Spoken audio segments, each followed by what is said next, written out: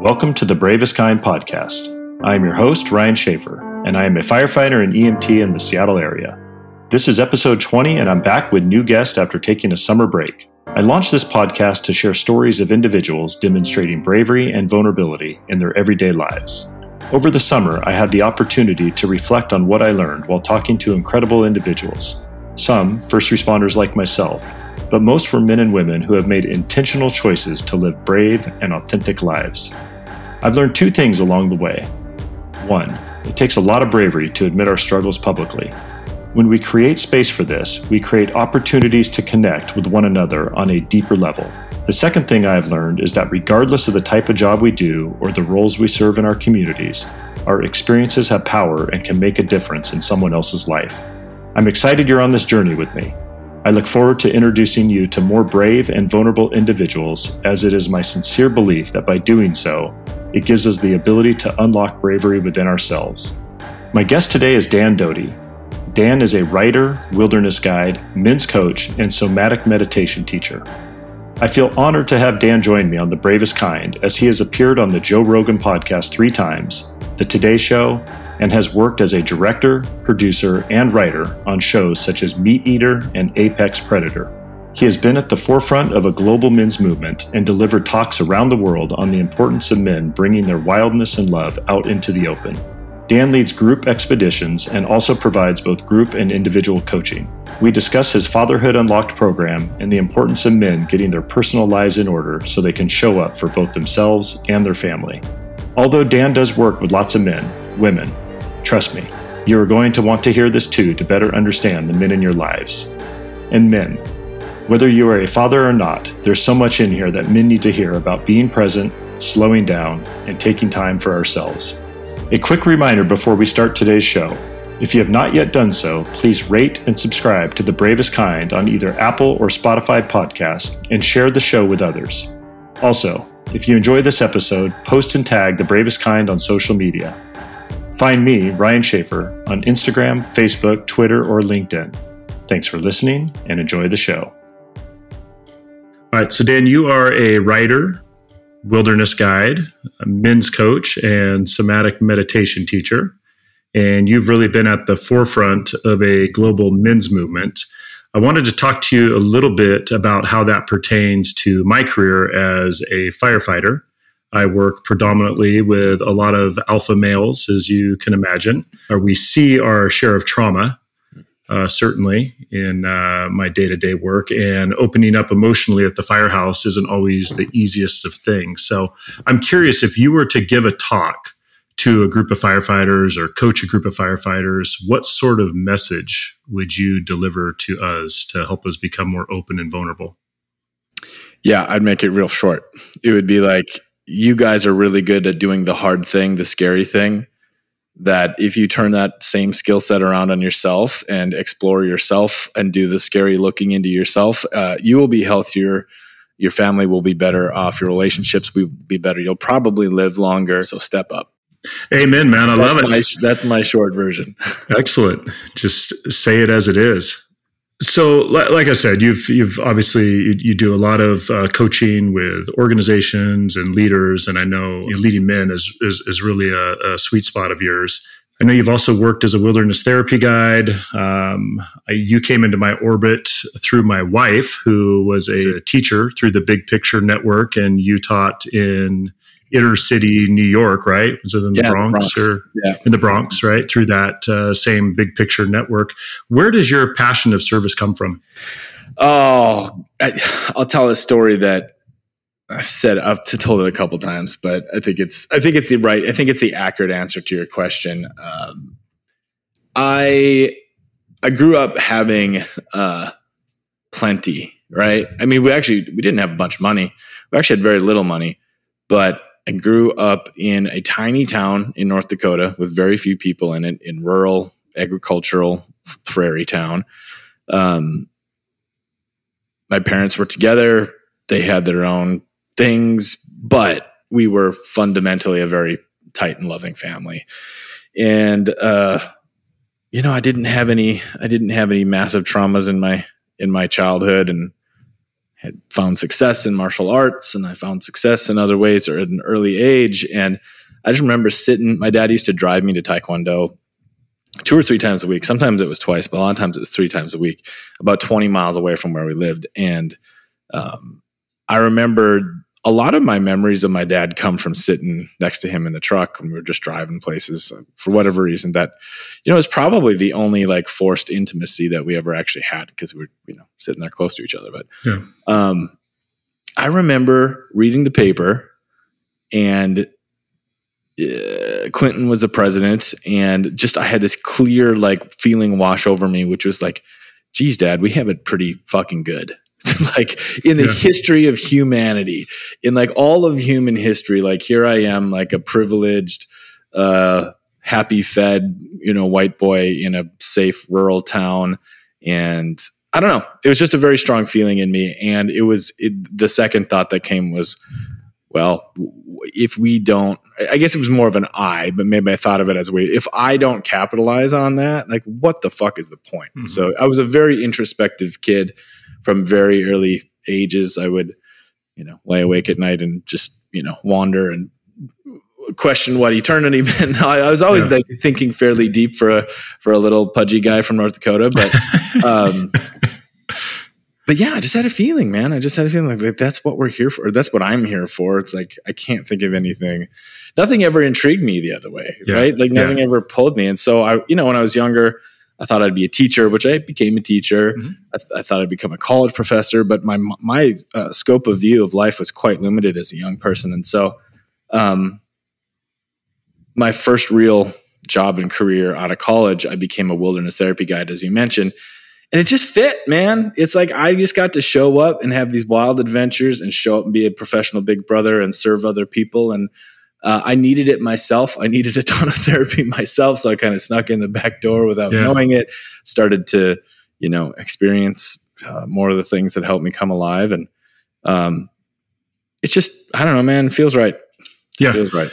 You said you were always a very introspective and kind of daydreamer as a kid. That specific story you just told about being in the car with your dad and Clinton and president back and forth from Taekwondo practice. How old were you when you had this thought? You know what? I've tried to pinpoint it, but probably more on, I don't know. I asked my dad and he doesn't remember it. So if I could remember what belt I was, what Taekwondo belt I was, maybe I'll have to find a hypnotist to revert me back. Well, let me ask you this. Was this something that was discussed amongst your family? Do you have siblings? I have one little brother. Yeah. Okay. So this wasn't topics around the dinner table and things like that about. No, I mean, I don't know. We went to a Lutheran church, maybe it was certainly part of the messaging in church. But I think as you asked that question, I think probably what it was it's how my mom lived. In her, in terms of the family, it's just this very single pointed caregiver love, service oriented. So yeah, maybe I probably didn't have really good role models for it. I'm not sure. Yeah. And I was just curious. I mean, I can relate to that. Both of my parents are teachers. My parents ran a Montessori school for 40 years that my older sister has now taken over. And my younger sister is a teacher. Bonnie used to teach as well. And so I have surrounded myself particularly by educators, but definitely I think a life of service was instilled to me at a pretty young age, which probably makes sense as I became a firefighter. I think I was always drawn to professions and to outlets that serve that. But you take it a whole nother step, I think, and I'm really impressed with the work that you do.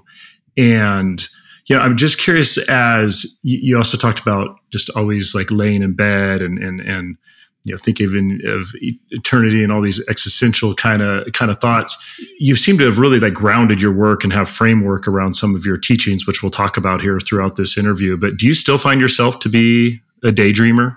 That's a really good question. I think the answer is yes, but now it seems to be applied daydreaming, right? Mm-hmm. So yeah, that's what I'm curious, right? Like how do you kind of mesh that with actual like tangible framework on how to live this kind of life? That's such a good question. That's like a very good question. I would say the daydreaming, here's one of the things that I know I have a source of to bring to other people, and that's creativity.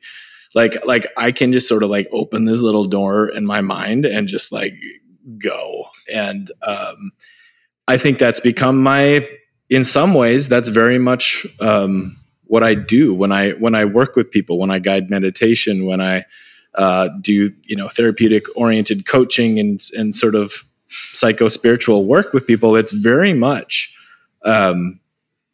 letting go of the sort of cognitive moment and really just sort of opening into that more flow of imagery and sensation. Just it's just a different part of, I guess you could say, my brain or my body or the whole thing yoked together, whatever. So I actually believe that I've cultivated that, probably not purposefully to start. It was just, my career really started. I really started to come into who I was when I did the work in the wilderness. And I just feel like, actually, I just got back from leading an 8-day canoe trip 2 days ago, and I got a remembrance of what it does and what it did. And I feel like going out in the woods for a really long time, like there's a lot of things it can do, but one fundamental thing is it kind of gives you time to catch up with yourself and know who you are. I mean, it's just, you have a lot of open time and space and things feel different. And so I just think that started a process for me where I got a really fast, impactful sort of training in mindfulness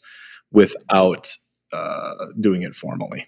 Stepping away from that, but you were talking about that 8-day canoe trip, and I think I saw that. I was looking at your website and saw that you had that retreat going on that just ended, because I do a lot of outdoor adventures with, and I've got a group of buddies that we do an annual backpacking trip, and just make sure it's somewhere that we're getting away, no cell phone service, anything like that. And you definitely feel, like you said, you catch up with yourself, you get in tune with yourself, you learn to slow down again and actually be in tune. I think the challenge, at least I'm speaking of myself, how do we integrate that when we then come back into our day-to-day lives? How do you do that personally? So you were just on that, now you're back with your wife and 2 kids, and your wife's pregnant with a 3rd on the way. You've got your business to run. How do you keep that?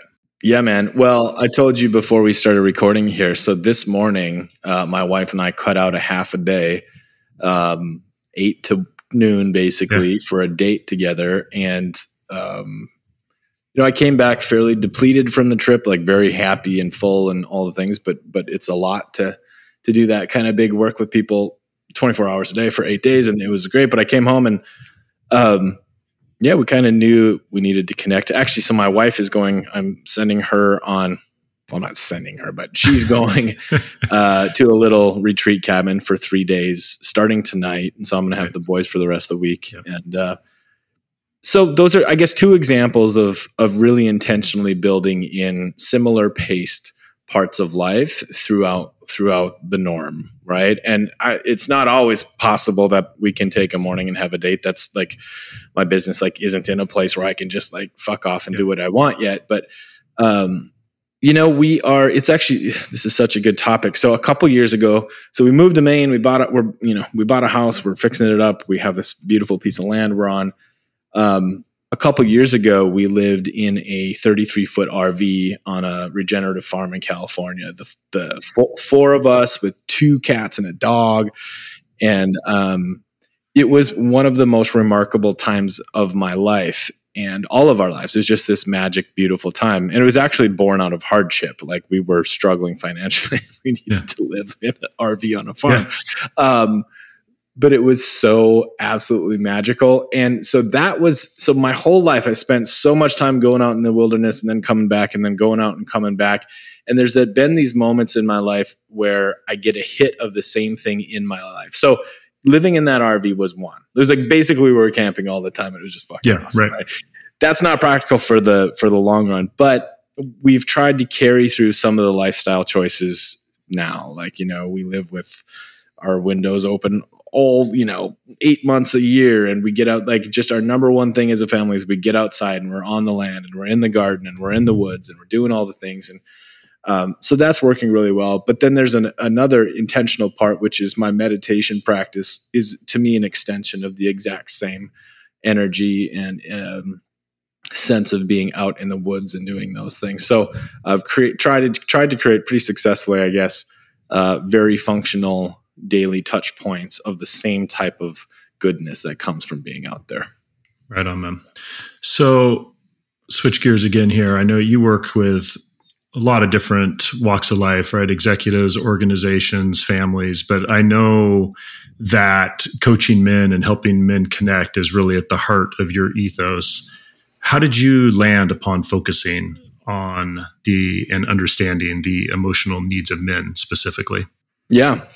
So I was prepared for it because I was an emotional dunce most of my life. So it was something that I was subconsciously probably seeking out.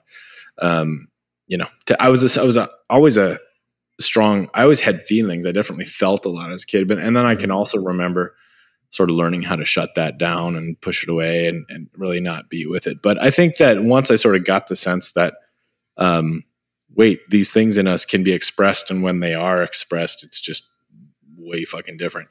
It was just I think it was a deep subconscious desire of my own. But where it really happened was my first gig in the wilderness was in western Utah, kind of southwest of Salt Lake City, out in the big brown hills out there. And those type of therapeutic wilderness programs, they split them into boys and girls groups, and for fairly obvious reasons, right? And I just started working with boys groups, and it just became my thing. And as it happened, so hundreds and hundreds of days out with young men, I also started doing specialty programs between fathers and sons, and that was the hook, man. That there was things that went down. Seeing fathers and sons actually open up and share their love for each other, it was just like it was a big deal.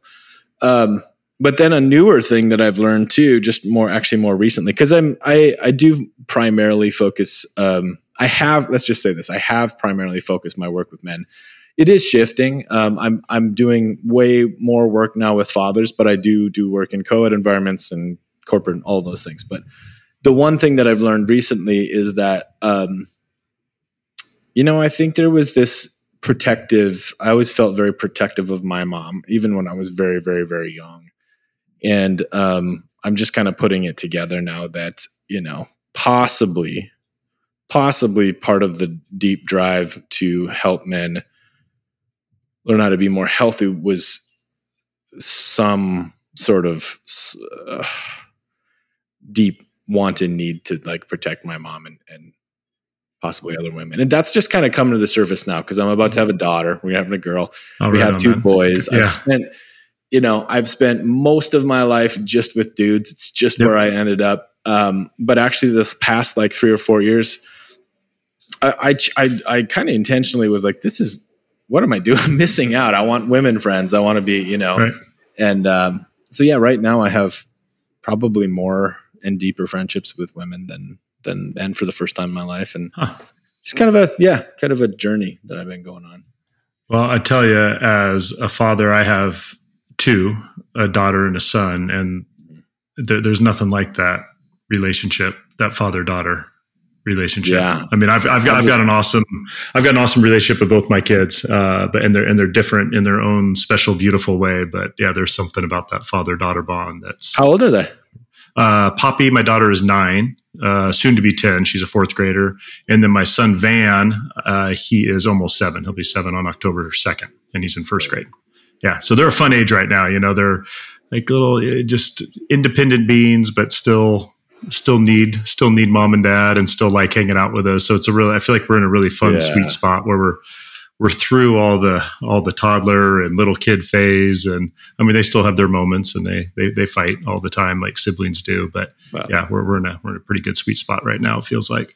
That's right. Now, let's talk about fatherhood. Actually, that was a question I wanted to dive into a little bit. But since we're on the topic, we'll do it now because you have another program, and you just said that a lot of the work that you're doing is starting to revolve around work with fathers and children, and you actually have a 4-month program called Fatherhood Unlocked, which kicks off, I believe, on Monday, right? September 27th. So I'm not totally sure when we'll air this episode. It'll be after that, but we're just a few days away from that right now. Well, just quickly on that, I'm that one has filled up, but I am opening a second cohort this fall too in about a month. Okay. Well, great. Well, good. Well, congrats on the fact that it filled up. That means that things are going in the right direction and what you're doing is resonating with people. What skills and tools do we need to be equipped with to become better fathers? Yeah. I mean, that's a loaded question. That's a broad question. And again, this is a 4-month program, but you know what I mean? Like, what do you really want to hone in when you talk to fathers on the relationship? I'll go to the biggest one first. And that is the capacity and the willingness to give and receive love in all of the different ways. Right. And I remember one thing, it just broke my freaking heart. And this is just one small example, but a handful of years ago at a retreat I was leading, it wasn't a fatherhood retreat, it was just a men's retreat. And one of the guys that was in my small group with me, such a love, actually he might've been was he a firefighter? He was either a firefighter or a high school teacher, funny enough, but he was from the Bronx. And he had a little kid and he just wasn't comfortable giving hugs or snuggling or cuddling, any of that. And it struck a chord for me because we didn't have a whole lot of physical affection in my childhood or my household either. But that's just one tiny example. But I feel like a lot of my work, there's a lot of aspects to it, but at the end of the day, it really is about kind of waking up to the simple reality that we feel as parents, and that like kind of wild, amazing, protective, all encompassing, like, sacrificial, servant leadership, amazing, just beautiful thing. And I just feel like it's such a compelling human force, right? I mean, isn't that what's more compelling than that? And so not the tagline to the programs is that it's all for them, but it starts with me. And so there's big elements. So yes, there's the kind of like the big question of just showing up fully and being present, being willing to like be all the way engaged with your kids and be able to give and receive love. But it is also these days where a lot of the work goes is there's like, can split it into two camps, and it's not fair to do that. But one camp is, all right, Dad, you really do need to know how to not repress your feelings. You need to know how to be uncomfortable in that emotional conversation and be present for the whole thing. You need to like lead by example and show pain when you have it and not pretend all of this weird bullshit that so much has happened. So that's part of it, is you got to soften up, right? Yep. But at the same exact time, it's like with the demands of life, it's like you got to be on point. Like, do you know where your career is going, right? Mm. Like, are you building a safety net for your family? Like, are you clear and clean in your mind, right? Are you fucking around in some way that could blow everything up, right? And so it's both. It's getting really clear, and that's the way I like to frame it, is that fatherhood becomes what, for me, the most compelling opportunity to just like get it together, dude, and in the best ways. And so it's just a very energized time. I mean, there's like one sort of avatar of who I've been working with a lot. It's like a dude with a pretty good job or a really good job, and some willingness or desire to sort of either grow up or wake up or whatever that feels like. And then something kind of happens around like one or two kids in, and all of a sudden you see your weak spots hurting others, like in a moment. But it's just like, when I can't show up, I see the damage that's done. It's just, all right, I have to do something now. Yeah. That's right. So, that's exactly right. It's just that, it's that ultimate act of selflessness. Yeah. But it's amazing because it also brings it back to the self too, right? Because and that's one thing I think that's kind of happening in the men's sort of world right now. It is selfless. And if you don't clean your own shit up inside, no, I get that. Yep. Yep. And so it's like kind of that perfect. No, that's exactly right. It is the yin and the yang. I mean, like you said, get your shit together. I mean, you're right. Someone once talked about being a father in a family as like a CEO of your own little business. Yeah. And I thought that was kind of a good way to look at it, I've used that language, dad as CEO. And it really is. It's like, where are you guys going? Yep. What's the vision? Yep. Where you want to live? Vision? How you want to live? How you want to spend your time? How are you going to make that happen, dude? Right. So it's very, very, very constructive in that way too. Yeah. Where do you think we come up short the most as men in general? I'm not necessarily as fathers, but as men. I feel, one, which I won't blame on anybody really, but I think we all, myself included, come up short by having way too much happening, being spread far too thin and just basically moving too fast all the time. I know that's not true for everyone, but it's very, very common that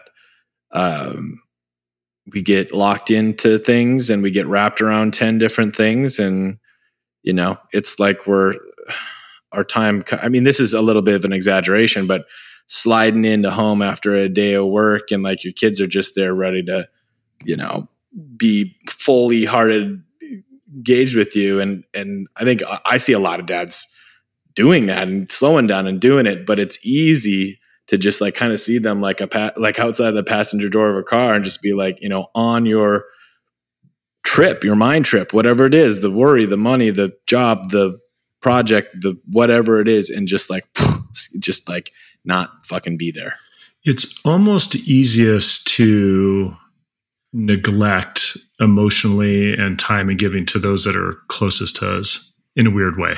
It's almost like the people that we know will love us unconditionally and will be there. Sometimes it's easier to do those things that you just said. I find that in my own life, and I'm guilty as charged as you're talking. I was like, oh my God. I mean, my wife, Bonnie, she says that all the time. She's like, I can't keep up with this pace. Like your pace is just too much. It's like, and then with my job, I'm gone 3 days a week usually anyway. So then I really try to pack in and condense a lot into those days that I'm home, be it with family, be it with social outlets, physical outlets. And so it is just, trying to pack a lot into a condensed time. But I that's what I find sometimes. It's almost like those that are closest to me, it's easiest to almost, I don't know if it's a rationalization or what, but like I can do this because I know that they're gonna be there by my side. I've always got, and which is not the right way to, I mean, I'm not proud of saying that, but that's the reality. Yeah, well, and it's probably not always, it's not that there's a right or wrong, certainly all the time either. I mean, there are times when, if I'm selling a program or and again, example, last week, I at least took over the whole house for 8 days. I was gone out leading the trip. And, so I don't know, like, I don't think all the busyness is wrong, but I would say, mostly categorically, a lot of the dads that I tend to work with in a deep way, there is a very real element of hitting the fucking brakes in certain ways, and really just like taking the time to ask the simple questions of like, what's actually most important, dude? What are the, what is it your daughter actually needs? Like slow down and be curious about like, what is it, or your son or your wife or your partner or your husband, like whatever it is. Right. I think, and so that's what, these fatherhood programs are fundamentally that I'm doing are, small groups of, dads that are doing that, slowing down, asking those questions and wanted to soak it in, Yeah. I tell you, that was one of the things at the early stages of the pandemic that stands out to me very vividly. Anytime there's something, an event like that, there's always the silver linings. But I remember that first month or two when we were all like truly on lockdown and there was nothing going on. There weren't any activities. There was no sporting. There's no practices to go to. There was just nowhere to go. And as you know, despite going a little stir crazy at times, I mean, it was really nice just to sit and be with my family. I remember thinking that like, we need to do this. Changed my life, man. That exact thing changed my life. I was on a crazy travel lifestyle schedule, and I'm just so grateful for the like, sit down in your chair, dude, don't move. It really, really was. I mean, I don't know. Who knows? Maybe one day I'll think that's appropriate again. But geez, I can hardly picture it. Yeah. So doing some research on you, I came across a handful of YouTube, some talks that you did that were posted on YouTube. There was a TEDx talk in Bozeman and a couple others. And one of them, you had a topic that really resonated with me. And you said how men are so used to going to a gym to work on their physical appearance and the outside of their body, that we need a new kind of gym. And that needs to be focused on the inside. And what that was forming men's groups. And probably 5-6 years ago, started an informal men's group with 3 of my buddies, and we would call it the G4. And I use this in past tense somewhat because, again, COVID put a bit of I wouldn't say an end to it, but a pause, just because we were no longer able to meet in person. We do some stuff on Zoom still. And then one of the guys in our group moved out of the area. But, so we would get together once a month, and we would do, my wife and I, when we had Poppy, my daughter, we did a little new parenting group. And they had this framework where you would get together each week and you would share your high for the week, your low for the week, and just the thing that kind of stumped you as a parent. So I took that same framework with these guys, and we would share our high for the month, our low for the month. We changed the into our what the fuck for the month of just like what's going on. And then we would usually try to set some kind of actionable goal for the next meeting, right? Whether that was career or whether that was, dietary or fitness or something in our relationship. So that's kind of what we did. You've really been at the forefront of having these men's groups pop up really all over the world. So for our listeners out there and any men listening and women that could do the same, but again, if we're really kind of honing this into men, what type of framework do you use to set up a men's group? Yeah, well, first I would just say that you kind of nailed it, and I love the simplicity in what you said there. I think the regular check-in of like what's going well, what's not, and where are you stuck, and then what do you commit to? I mean, you kind of nailed a very standard, very functional form. Okay. So you're on the right. You certainly were, feeling it. So I'm no longer involved, but I helped found a company called Everyman, which if anybody listens that is listening wants to just sort of go check out a fully formed organization that creates men's groups. That's it. And I put all of my good stuff into that. And so the format, I would say, well, I will introduce kind of a second format too, which is a little bit of a meta for it, but I'll just say it quickly. So the Harvard Divinity School, one of my mentors named Mukara has been sharing this work with me, but I guess the Harvard Divinity School did a study on what makes meaning in today's modern world. And what came back was 3 ingredients. One is awe, or feeling a part of something bigger. Yep. The second is a feeling of belonging, where you can be yourself and just let go and not have to hold parts of yourself back. And then the third is becoming, right? So there has to be the room for growth, learning, expansion, that kind of thing. And so I think a good group or a good structure, it can be definitely just as simple as you said, like very informal, and sit down or have a beer or whatever. Just be like, check in, give each other time and space to be honest.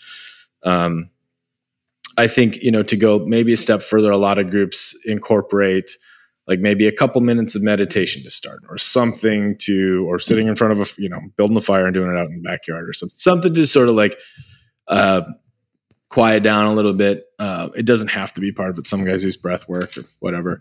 And then I think, a good group, that element of sharing,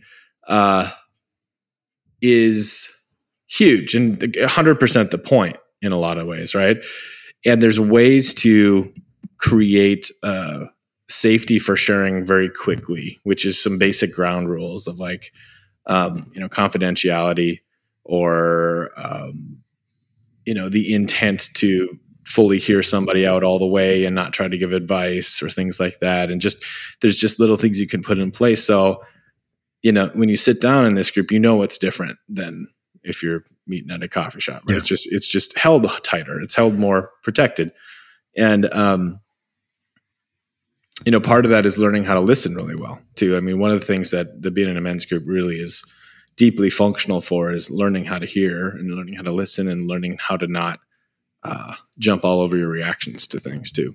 But then, you sort of have a space to get honest and maybe have some feedback from others, but then it ends with a goal setting or an intention usually. Like, what are you going to go do, man? Like you said, this is what's true for you. And if you don't act on it, I'm going to tell you that you're not. Yeah, that's some accountability.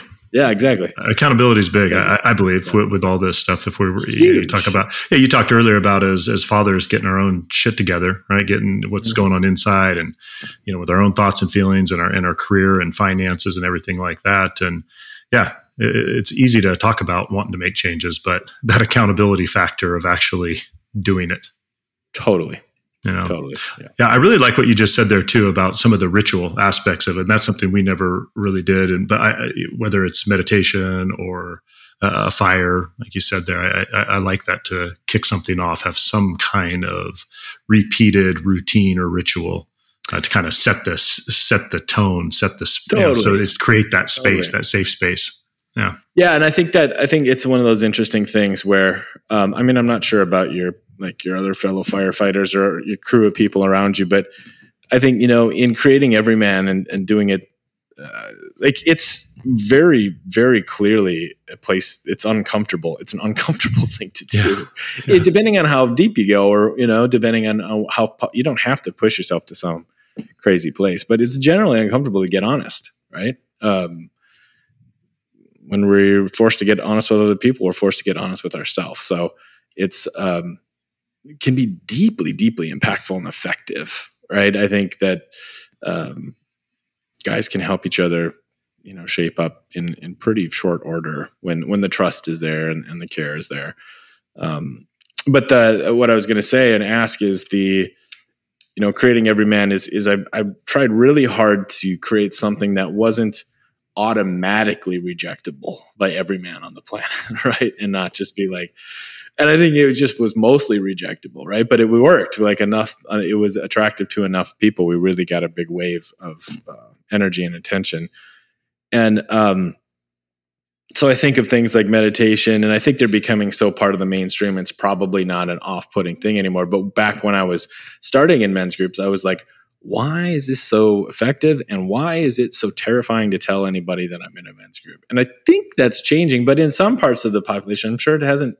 I'm sure the phrase men's group, unless they caught me on Joe Rogan, probably never heard of this shit, So I think that, but the thing about that ceremony and ritual is like, there's this deep human part of us that whether we know it or not, just craves like some sort of slowed down connective space, Again, I think that's why I love going to the woods, because you just get that without trying.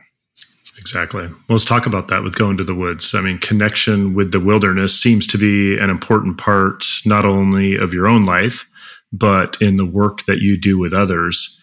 Can you express how the outdoors feeds the soul for us as human beings? Can you put that into words? Yeah, I sure can. Well, I think it starts on a very physiological level. I feel like our bodies know how to let go in nature somehow. And I don't know how this works. I should probably do some digging and some looking into it. But I'm guessing things like the, forest bathing in Japan and some of the other studies about kids and nature. And I've read things about how our eyesight, is formed and sharpened by looking at, leaves on a tree blowing in the wind and just all these different things. And there's just something very, very simply simply affirming and filling and nourishing about slowed down time in the woods, right? And I think a big part of it is just that the experience of being out there, it just puts you into your body. It just puts you into a more paying attention space to your physical self. And I actually think it's that simple in some ways. It's that, my arms are cold or my skin's getting burnt or the boat's rocking or I'm hungry or I have to pee or whatever these like basic human experience day to day that we're always experiencing. We just actually get to hear them. We just feel them. And instead, we're not necessarily on some fucking trip about, my 401k or like whatever, pick whatever it is. And so in a simple way, it's just a force function to bring you home to your body. And there's something very primal about it.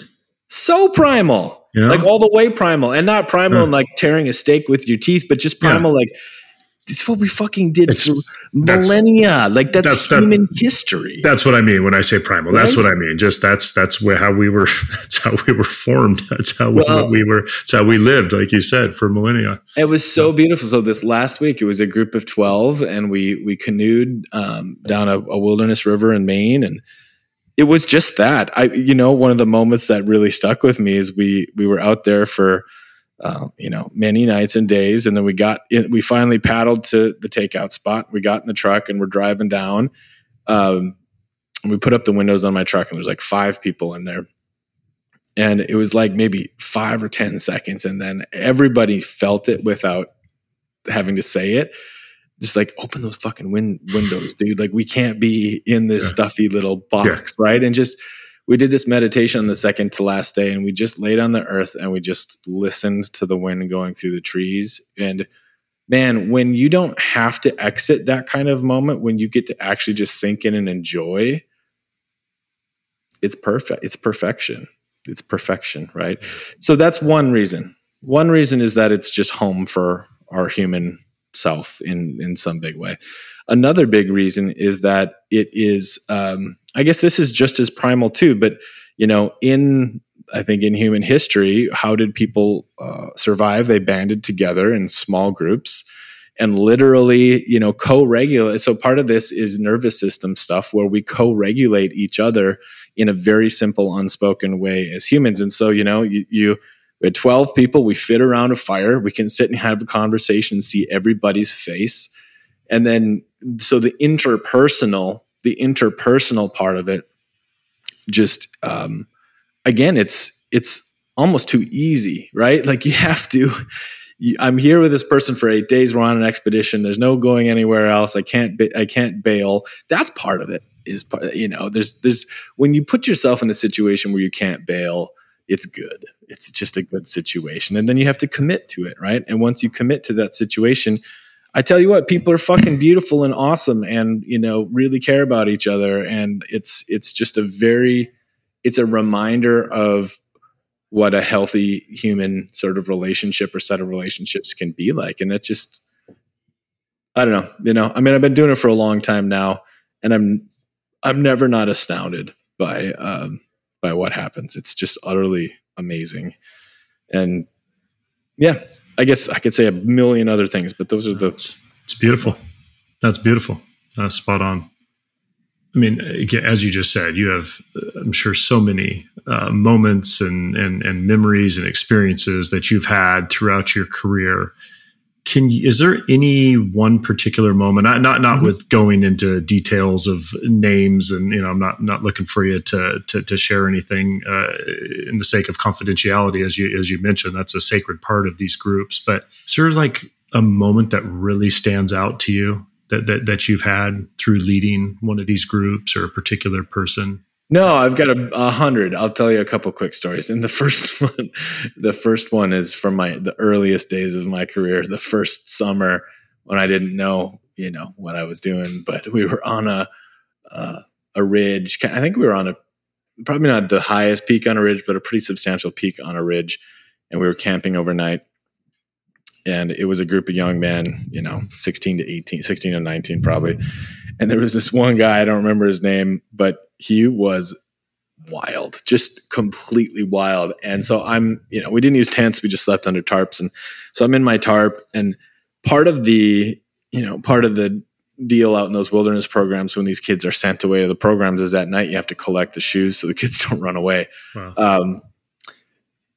Anyway, I get woken up, or maybe I hadn't fallen asleep, and this kid they all got given like half of an elk hide when they came to like make a backpack and things with. And this kid made an elk hide Speedo, like, and like a headband and moccasins, and like somehow found mud and painted his face all up and ran to the top of the peak. And in the midst of a lightning storm coming down, he proceeded to curse God and all of everything at the top of his lungs. And like, I come out of my tent, it's like lightning crashing. This kid's on this mountaintop, just like, fuck you, God. Like, oh my God, that was something I'll never forget. Yeah, that one stays seared in the mind for sure. Yeah. But I guess in maybe a deeper sense, here's one more example. I'll just pull the first one that comes up is, one of my favorite humans I've ever got to work with was he's from the Midwest. I don't remember if it was Kansas or Nebraska. And, he came on a 8-day wilderness expedition in, I think we were in Yellowstone National Park, backpacking. And I talked to him a few weeks before when he applied, and, he was just this like really, really reserved but kind guy. I guess I just probably saw myself in him from a smaller town in the Midwest, and you could tell like something was just like there was a fire lit inside of him, but he had no idea what that fire was and what it meant and what to do. He just kind of like, he saw this thing. He's like, Jesus, I've never been in the woods, but this, like, I think I need to do this. And he just showed up and was really, really, really out of his element. It was really, really, really uncomfortable. And, I remember we would hike up the western slope. So going west to east up over the Gallatin Range, and a couple pretty vigorous days of backpacking. And, he broke down, man. He really broke down and just really didn't want to go any further. And, but we just made room for him and made space for him. And, it was such, I don't remember. I think I was hiking with him, but something clicked or something, like, I don't know. He got something out emotionally. And all of a sudden, like, I swear to God, he like raised up and had better posture, like grew like 3 inches taller, and just started hiking like a very well-trained soldier up and over that hill. And you could just feel his heart crack open. Wow. And, so, I mean, that was just one really lovely. No, that's good. That just kind of gave me goosebumps. I mean, you talk about transformative. I mean, that word gets used, but that's transformative. Totally. Yeah, that's impressive. Somatic meditation. Can you describe what that is and how it varies from other forms of meditation? Mm-hmm. Yeah. So the word somatic refers to the body. And so there's an analog here that in the therapeutic world, there's a lot of somatic therapy or, somatic psychotherapy practices. And really just what that means in a very simple, basic sense is experiencing our emotional baggage, our trauma, our feeling state, our desires, all of those things with there's a piece that my artist friend John Morrow did, and it's just a picture of the human head and the human heart, like basically belly button up, and it's just an elevator that goes down the shaft from the head into the heart and the body. And so somatic meditation, just like somatic psychotherapy, is oriented toward experiencing and living the life through your body and not just through your mind, right? Okay. And so a somatic meditation is not like a widespread thing. My teacher, Reggie Ray, and his partner, Caroline, I actually don't know anybody that does it in such an explicit way, right? So it's a Tibetan Buddhist lineage that has been, Reggie's brought in all these other practices from like Hakomi therapy and other body-based things. And I guess one way to describe it is that, we earlier were talking about like the primal human experience, and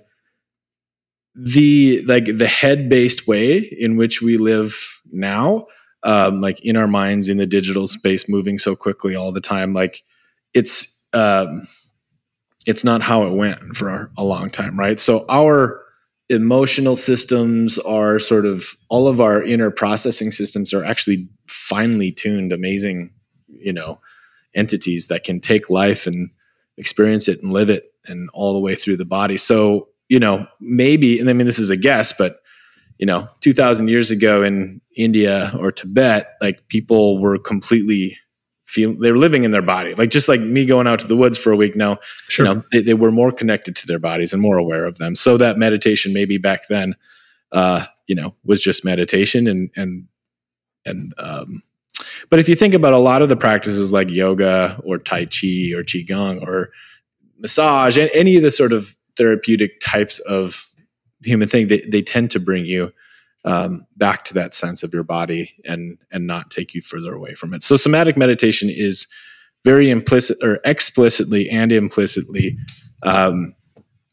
using the body as the sort of the reference to meditate on and with and through, right? So there's a lot of practice like laying on your back and feeling your feet and then feeling every part of your body, but really that's the whole point. Like, you don't have to do anything else, but actually just like, can you sit there and feel your feet more? Can you feel your pelvis? Can you feel your back? Can you feel all of the things? And then that putting your awareness into your body just automatically starts this process of relaxation and sort of shedding old layers of tension and all kinds of stuff. So, but what I would say, last thing about somatic meditation is that it's, I see it as an adventurous avenue of contemplative practice. It's not just to sit and feel peaceful. It's that I want to feel life in all of its forms. And this is me waking up to that.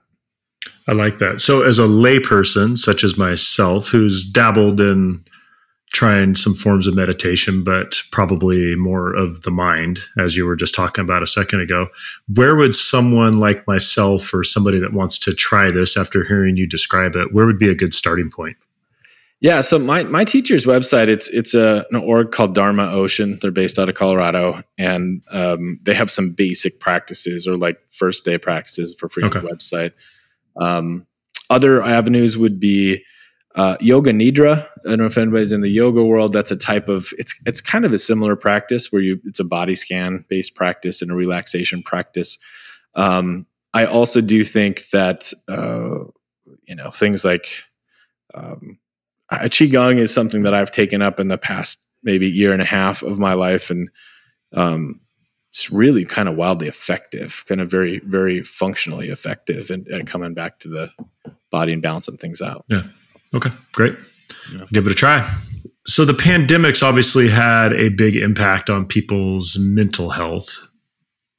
Based on the work that you do and your connection with people and running these retreats, and you just got back from this 8-day canoe trip with a group of individuals, have you noticed any specific or significant changes in people's attitudes over the last 18 months that you're dealing with now as compared to the same individual maybe 5 years ago, 10 years ago?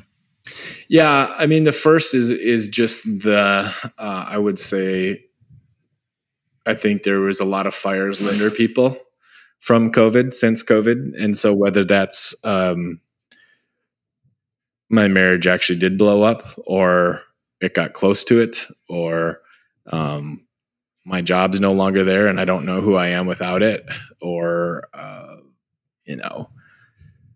I think there's been a lot of letting go that's had to happen, in the past couple of years because of this. And I would say a further acceptance or acknowledgement that there's just some general tension and fear and uncertainty that I think maybe wasn't, and maybe that's not true with 9/11 and things, maybe that, but the COVID, it's just, I don't know, it's turned up the gas, man. It's turned up the gas for everybody in noticeable ways. But I think that's also given the room to just like you said, some of the silver lining. But I do think it's, I don't know if it's people got a taste of it, but the actual desire to slow down. And maybe I feel like people are getting like an inner mandate a little bit more, like, the old way doesn't work now, and we have to find another avenue. Yeah. So yeah, I don't know. I think the coming back to the body, spending time in nature, prioritizing self and family. It just seems like a pretty natural thing to be doing these days. Yeah, no, there's no doubt. It's kind of created a reckoning, I believe, for a lot of people. What do we want out of life? What's important? Yeah, you're seeing a lot of people make wholesale lifestyle changes, moving away from cities, changing careers, whatever it might be. One other quick thing would be a more frontal recognition of inequality of all types too. That's been so big, in the past 5-6 years.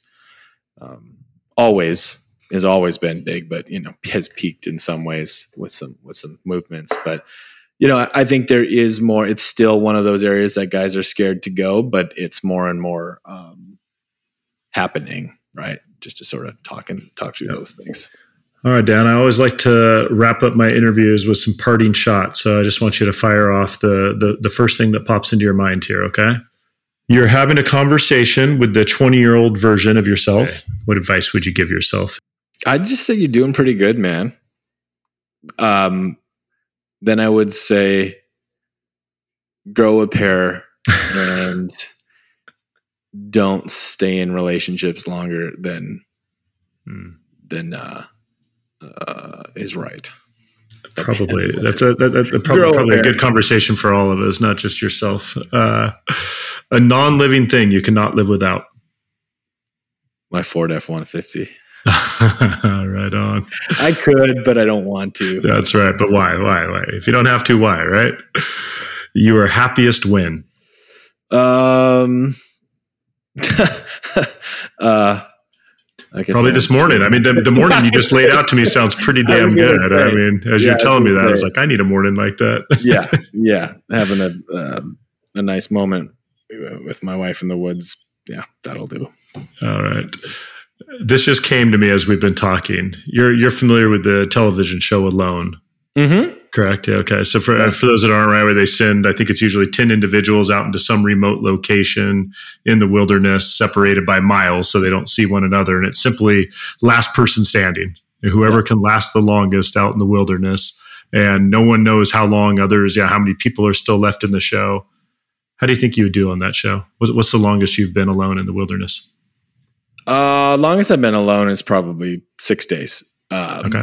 Longest I've been out with others was like close to 50. Close to 50? Mm-hmm. Yeah, I did a long trip for a company once. I'm a fan of the show, so I've thought about this a lot. I think I would do fairly well. I think the mental game and I think I would actually just really fucking love being alone. Like that part, I think it'd be really great. I'm a fair enough hunter. I'm definitely a solid woodsman. I know what I'm doing. But watching a couple of those seasons, especially the last one, like that Alaskan guide that killed a fucking buffalo and built I don't have the skills, man. Like that dude's fucking tougher than me, right? I'm not gonna I know there's no way. And the other guy who killed it was like a dude that killed a Wolverine. First of all, he killed hatchet, right?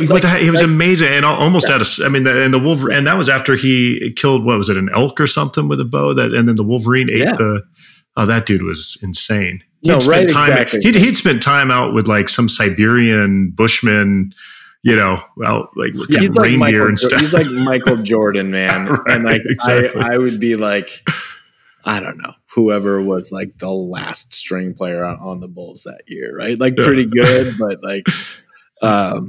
but I would love to. And if I didn't have a family, I would absolutely be on that show. Would have been on it already. Yeah. No, you do great. As I've been talking to you here for the last hour, it's Dan could hold his own out there on that show. We watched that at the fire station a fair amount. So, all right, a couple more questions for you here. You have to do something you're scared to do. what's your process of quieting that fear and proceeding anyways? Step up and jump. Just like that's part of the meditation training too, which is like when I come to a cliff, I tend to just jump off of it. So maybe I don't give myself too long to get wrapped around the axle. What does being brave mean to Dan Doty? I guess it means being all of you, like it means not however the mind does its like limiting thing on who we are and whatever it is that like closes down our hearts or our full expression of ourself. That's the opposite. So I guess being brave is like moving right through those limiting fears. Right on, brother. Well, man, Dan, it's been a pleasure. I feel like I could probably sit here and talk to you for hours and glean all kinds of information and knowledge from you. And I would love to join you on one of your retreats one of these days. So I'll have to talk that over with Bonnie, see if I can make it happen. Yeah, man. Well, I got space for you whenever you're ready. Yeah. That'd be sweet, dude. Sure. And I appreciate you, man. Appreciate the time. Thanks for all the work you're doing, not only just joining me today, but just for all the work you're doing for so many others and helping everybody out and helping everybody reach their potential. Thanks, man. Appreciate awesome, it. Man. All right, Dan. Take care and best of luck with the upcoming baby girl. Thanks. That's a wrap on episode 20 with Dan Doty. I hope Dan provided some inspiration to all those looking to slow down, become more connected to their surroundings, and live a more full life. To learn more about Dan and the coaching he provides, you can visit his website at dandoty.com. That's DANDOTY.com. To learn more about what's going on in my world, you can visit my website at ryanschaefer.com. One final reminder to share, rate, and subscribe to The Bravest Kind with Ryan Schaefer. We'll be back at it next week with another fearless guest. Until then, continue to be brave in your own lives.